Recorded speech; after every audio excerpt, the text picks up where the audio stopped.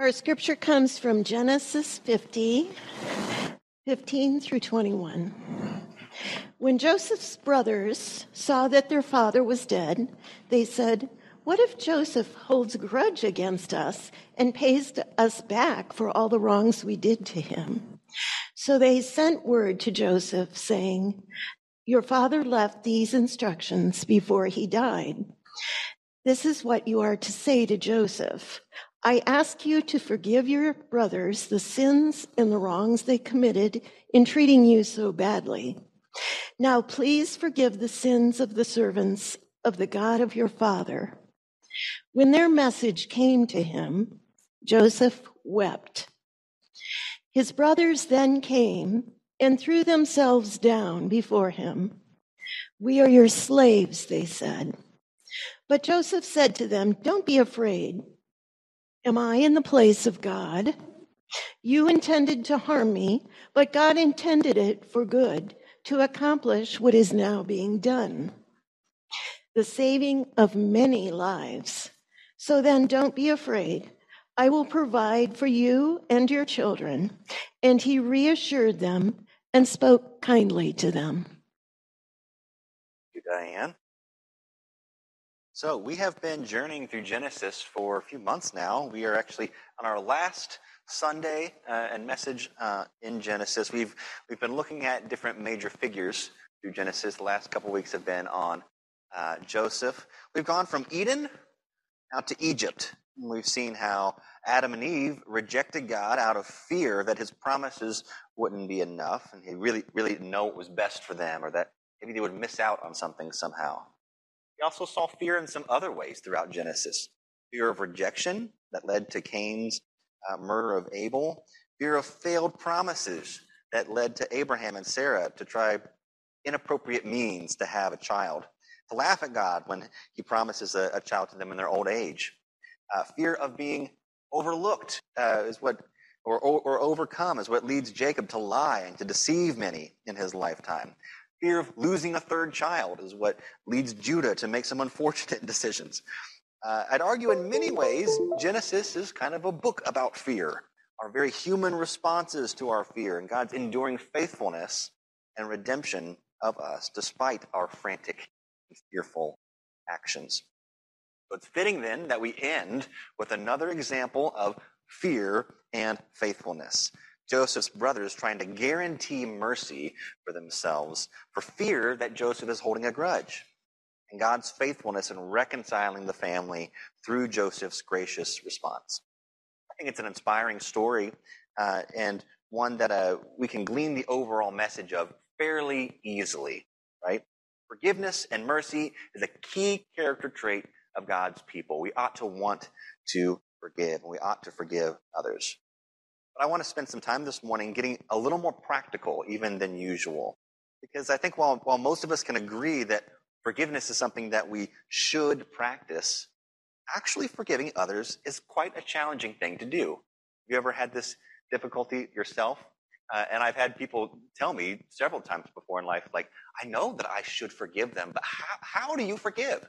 How am I supposed to forgive this thing that was done to me? So I want to break it down in our text this morning on two fronts. One, how to forgive others, just some tips for how to do this. And two, how to receive forgiveness from others, because I think that's even more present in the text than first. But we're good now? Aha! How do I forgive them? Talk about some steps to forgiveness. If you're in our morning life group, we already chatted about this a couple weeks ago, so this is your cementing it even further in your mind, some things that we talked about. 7 tips here. I'll read them through, and then we'll break them down a little more as we go through. 1, acknowledging the depth of the pain you experience. Remembering God's love, thanking God for forgiveness, extending grace to the other, surrendering your hurt unto God, establishing healthy boundaries, and praying for their good. Start with the first one, acknowledging the depth of the pain or offense. This is a really important one, and it's one that we can oftentimes, in our eagerness to forgive, because we know that we should forgive, that we sometimes rush past this first point. But simply pretending that the pain didn't happen or that it didn't hurt doesn't really help us to release it or to move past the pain to forgiveness. I want to note in the text that Joseph doesn't shy away from identifying that his brothers meant their actions for evil, right? He says this, what you meant for evil, God meant for good. He knows that what they did was wrong. He identifies that for them. It is important for us not to rush past our own understanding, our own lamenting of our pain. Because if we do that, we may not really fully be able to get to the place where we're actually letting go of pain. It's okay whenever someone has wounded you and they maybe come trying to apologize and asking you to forgive them, for you to say, I want to extend forgiveness to you. I want to get to that place. I might need some time to really understand how I even feel about this. And if you don't, then maybe you also will have to forgive them again, a week later or 2 weeks later. And that's also okay. But this is an important part of the process of being able to offer forgiveness, is understanding what we are even forgiving. The second step, though, and moving from that, is to then acknowledge the love that God has both for you and for the other individual. As we remember the depth of love that God has shown to us, in all of us, and extending forgiveness for our wrong. It helps us to root us in the understanding that while we are trying to understand the pain that was experienced, we're not doing that in order to dwell on it or in order to dismiss it, but in order to understand it so that we can move towards forgiveness. That's the goal. And so when we understand God's forgiveness and God's love for us, it helps to prepare our hearts to then thank God for the forgiveness that He has offered us and extend that same grace to the one who was wrong. When we remember what God has done, we feel the love and forgiveness that has been offered to us, it makes it easier for us to start loosening the grip. And then step 5 here, surrendering our pain and our hurt into the Lord's hands.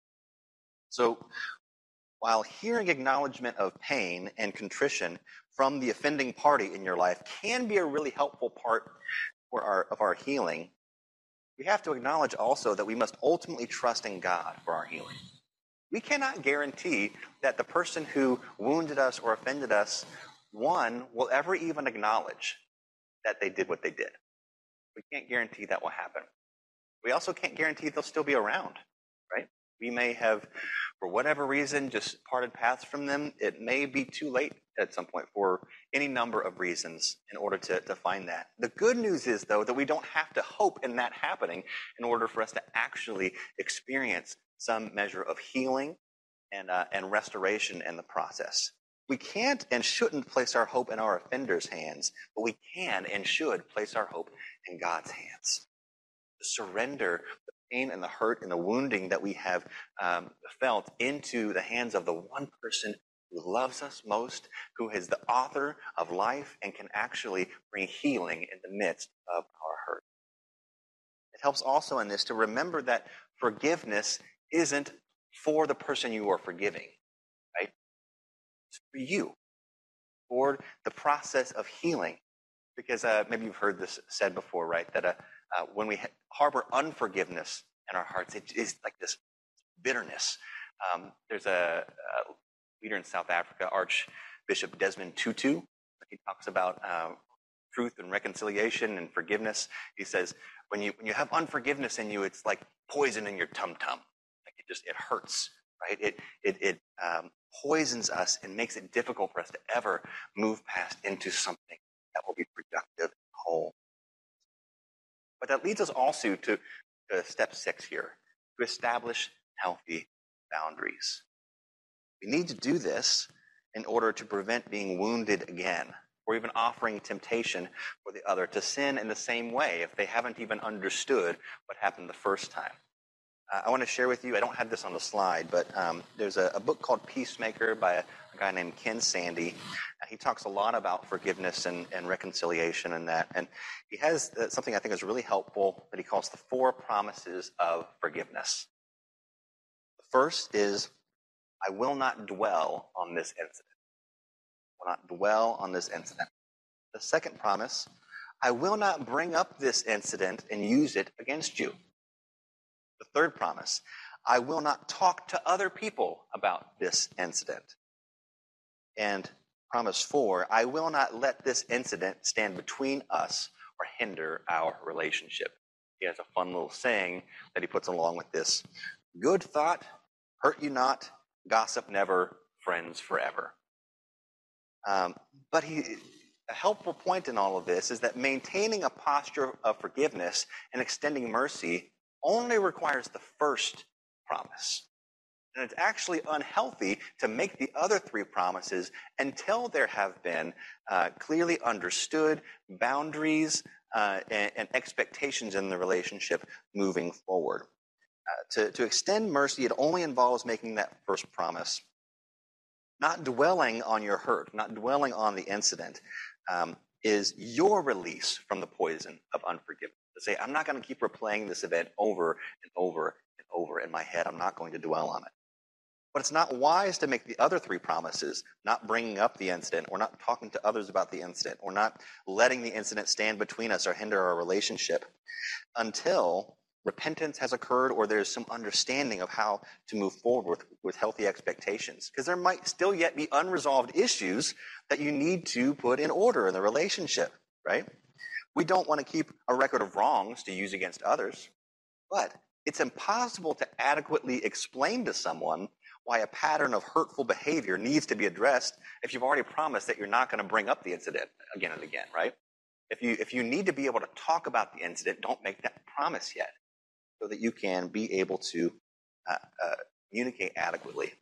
We also know we shouldn't gossip and talk to other people behind their back, but Jesus himself gives us a pattern in Matthew 18 that if we've approached someone to try to reconcile and address a sin or something they have wounded you about, that if they don't listen, to then go and ask some trusted friends to be able to be in the church to be a part of the conversation with you. You can't do that if you have promised that you won't talk to other people about the incident, right?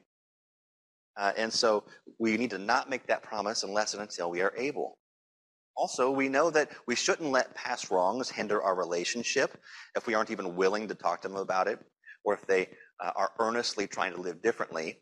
But we can't address significant issues if we have already promised not to let it stand between us. If there are still issues that need to be handled, we need to be able to talk about it and let people know, hey, this is a boundary you continue to cross. Told our life group about an incident. I was talking with a friend of mine who they had a friend that just would not stop talking to them about these certain political issues that they knew they had disagreements about. And it would always end up in this kind of clashing space. And so my friend Sally just finally said to her friend, I need us to not talk about this in order for the relationship to continue. I need us to not talk about this. That's the only thing I'm asking here. I'm not asking you to change your mind about it. I'm just saying let's not talk about this to maintain our friendship. And yet still that friend would come to her and still talk about it, still bring it up, even knowing. And so finally she had to establish that boundary to say, I have communicated with you that this is an issue, and you're not respecting the boundary that I have asked, which I think is a reasonable boundary to put up. And so we are not going to be able to continue interacting if you're always going to bring these things up. And so I think that's a fair and a reasonable boundary to put up. And think about, though, the way that Jesus forgives us when we think about these steps as well. We know that through the cross, Jesus has already demonstrated his willingness to forgive all of our offenses and to renew his relationship with us. But also our repentance is required to fully reconcile the relationship. And repentance isn't earning forgiveness. It was already offered as a free gift. Repentance is like accepting the offer. Establishing boundaries, it's not withholding forgiveness, it's establishing clear expectations for the rebuilding of trust in a relationship as you move through. So it is important that we establish healthy boundaries in order to get to a place of working forward in forgiveness. And finally, we pray for the other person's good. We pray for the good of those who harm us. We pray for the good of those who persecute us, who wish all sorts of evil against us, because we know that's the posture that Jesus has taken towards us, that even while we were at odds with him, that he loved us to the uttermost. Now, we don't see all of these steps on display in Joseph's story, but we do see that Joseph has been able to surrender his hurt into God's hands and extend forgiveness to his brothers before they ever did anything to acknowledge their wrong.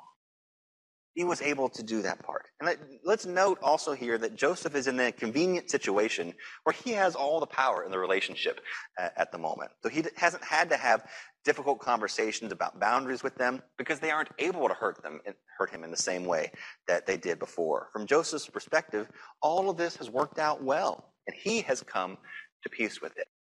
But they have not yet come to peace with it. We see the famous line here, right? You intended to harm me, but God intended it for good. And yet they're still not there yet.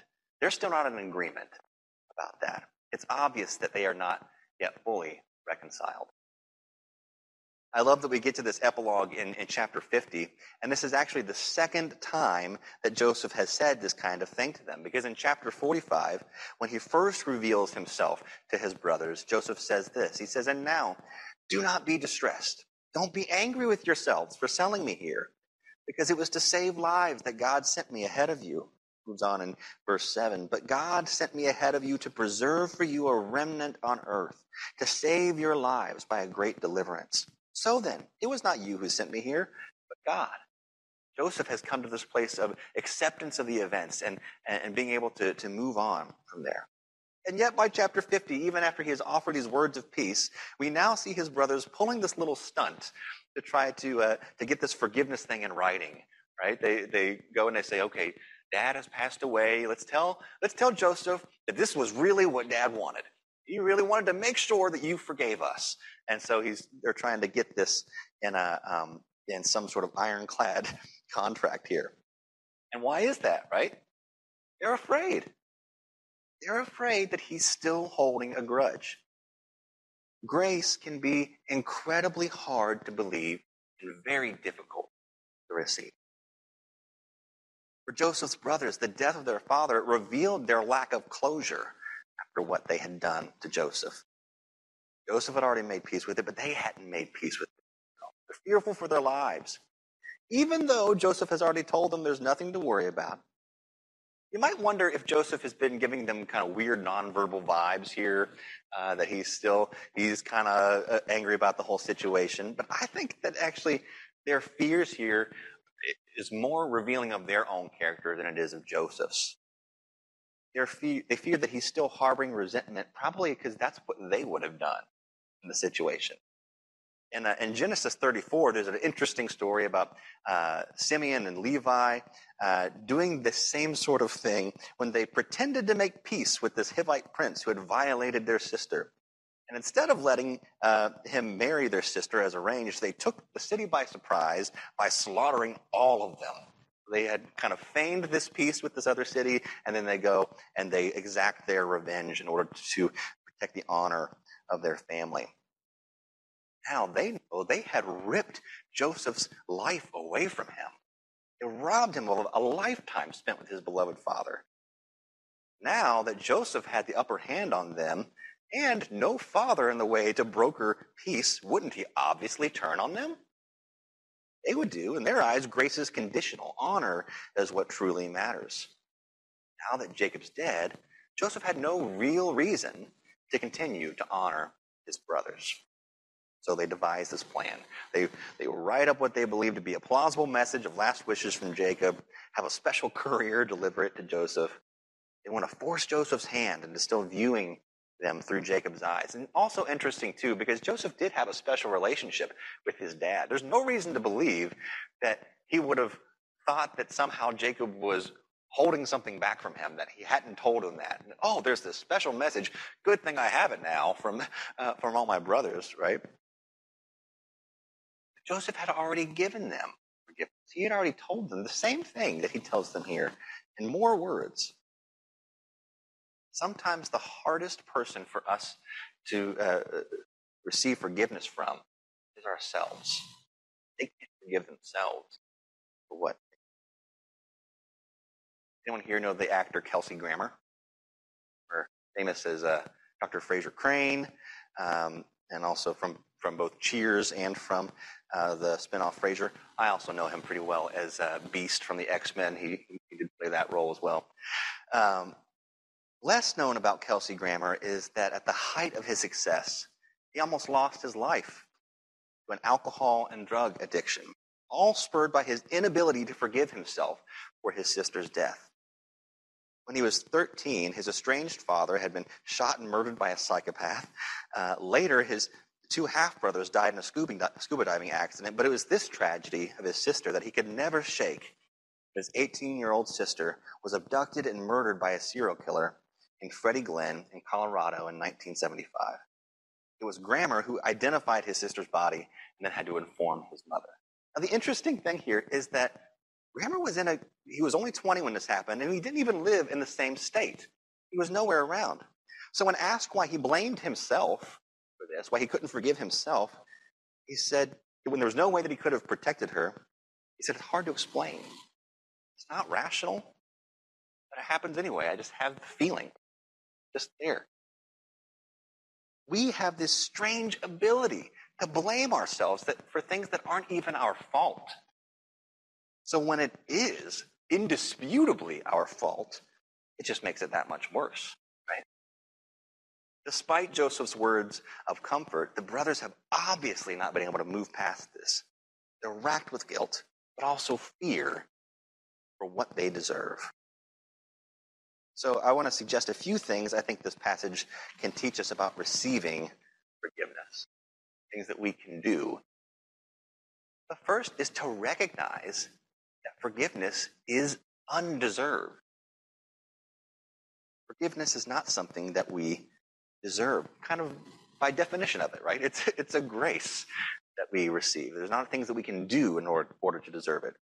And thinking in the most basic terms, their fear is really not unfounded.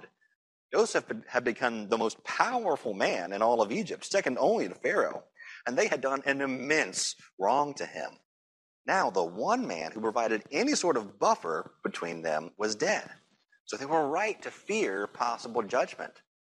Fear is the appropriate response to something or someone who has that kind of power and authority over you, right? That's why in Proverbs 9:10 it tells us that the fear of the Lord is the beginning of wisdom. And Jesus expands on that in Matthew 10:28 by teaching, don't be afraid of those who can kill the body but cannot kill the soul. Rather be afraid of the one who can destroy both soul and body in hell. Fear is appropriate when confronted with our wrong, because we know forgiveness isn't deserved in response. Judgment against the wrong is expected. Now, Joseph is obviously not God, but to his brothers, he still represents the nearest thing that a human leader could come to in that sort of power. They were literally at Joseph's mercy. Fearing him was certainly a wise move. And yet we also know from Scripture that fear is only the beginning of wisdom. Fear of the Lord is the beginning of wisdom, because we also know in 1 John 4:18 that perfect love casts out fear.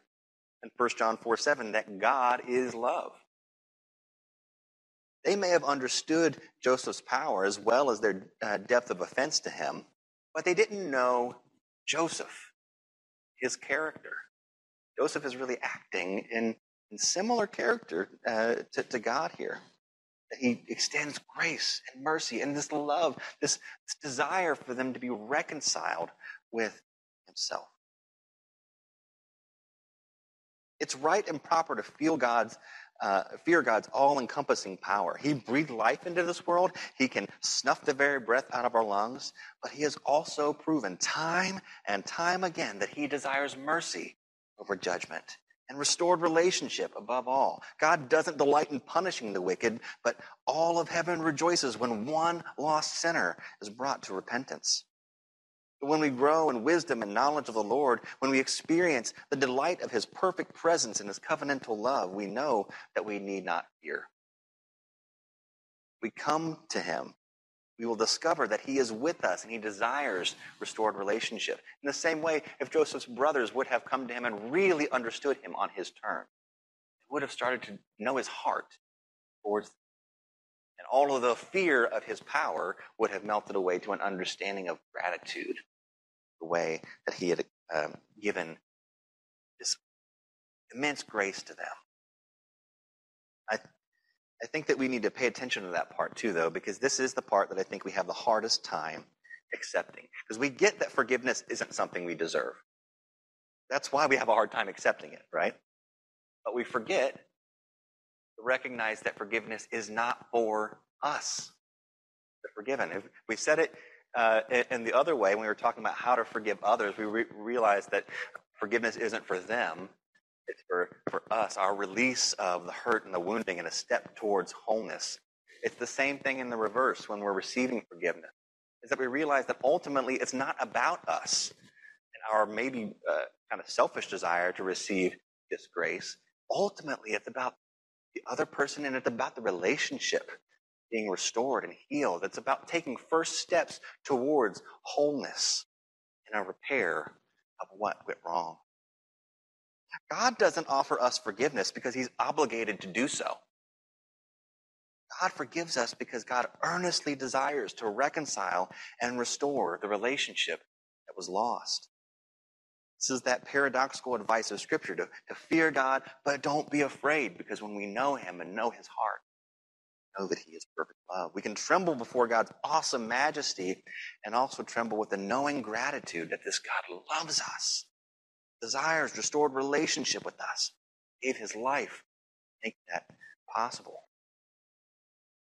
Last step is to receive forgiveness in faith. I want to suggest this morning that Joseph's response to his brother's plan is a perfect analogy for God's response to all of our efforts to try to earn grace or forgiveness. Confronted with their obvious ruse, Joseph weeps. He doesn't get mad or frustrated. He grieves the fact that they still feel like they have to act like this, that they still don't understand. But we act like Joseph's brothers all the time, right? When we doubt Christ's grace, we tend to work that out in one of two ways. Either we run away from God, trying to distance ourselves from him, or we try to put on our best front, minimize our flaws, and do whatever we can to make ourselves seem worthy of acceptance, seem worthy of this relationship with God. And I think God grieves every time, just like Joseph, when he sees us acting this way. Don't they know? Haven't I already proved they're forgiven? And yet, even as God and Joseph grieve this lack of receiving the forgiveness, it only causes them to double down on grace. Grace is grace even when we doubt it. So Joseph reminds them again, I don't hold this against you. Don't be afraid. I'm going to take care of you and your kids. Come, live with me. I'm going to take care of you. Jesus says something similar in John chapter 14. Even knowing that his disciples will soon abandon him, he says to them, don't let your hearts be troubled. You believe in God, believe also in me. My Father's house has many rooms. If that were not so, would I have told you that I'm going there to prepare a place for you? And if I go and prepare a place for you, I will come back and take you to be with me, that you may also be where I am. I know that you'll mess up. Don't worry. I'm going to take care of you and your kids. Take care of you. Here's something, a beautiful thing about the church, right? Whether you are a perfectly faithful follower in every moment, a sinner running from your past, or even a hypocrite hiding yourself under a mask, there is a place for you at the table, family of God. I have heard people say over and over again, they don't feel like they can come to a church until they get their life in order. Or I hear still others say that they can't come to church because of all the fake people, all the hypocrites that they know of in church. But the church is exactly the place where broken and fake people should be, because it's where we all come to be reminded that there's hope beyond where we are right now.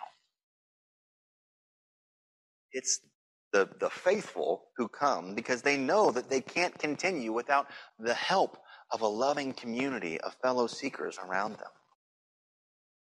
So if you're here this morning, or if you're at home listening or listening to this later on the podcast, there's anything within you that's been causing you to run away or hide your real self from God or from others for fear of how they might respond, I want to encourage you to give that up.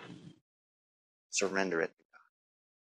God sees you and knows you for who you truly are, and he longs for you to see and know him for who he truly is, a Lord and a Savior who is unfailingly for you. In the end, that's what the book of Genesis is all about. Sort of prequel and foreshadowing to the rest of the redemption story. From Eden to Egypt, we see that no matter how many times we reject God, he continues to find a way to restore relationship. And that's something to be thankful for. Lord, we are thankful that you again and again and again and again and again showed your loving kindness, your grace, your faithfulness, even as you have demonstrated your utter goodness. When we intuitively sense that dissonance in our fallenness and your glory, there are so many times when we just long to run away and hide. Very difficult for us to receive the word of grace and forgiveness that you have offered. To know that you long to covenant with us, to be faithful to us, even when we are faithless. But Lord, you have reminded us again and again. Jesus, you showed us the depth of your love. When we, out of our bitterness and brokenness and fear, responded to you with utmost hatred and rejection, nailed you to a cross, and you yet still spoke a word of forgiveness. And you conquered all the powers of sin and death. Said, all that you intended, I have reconciled us to yourself. May we receive that in faith,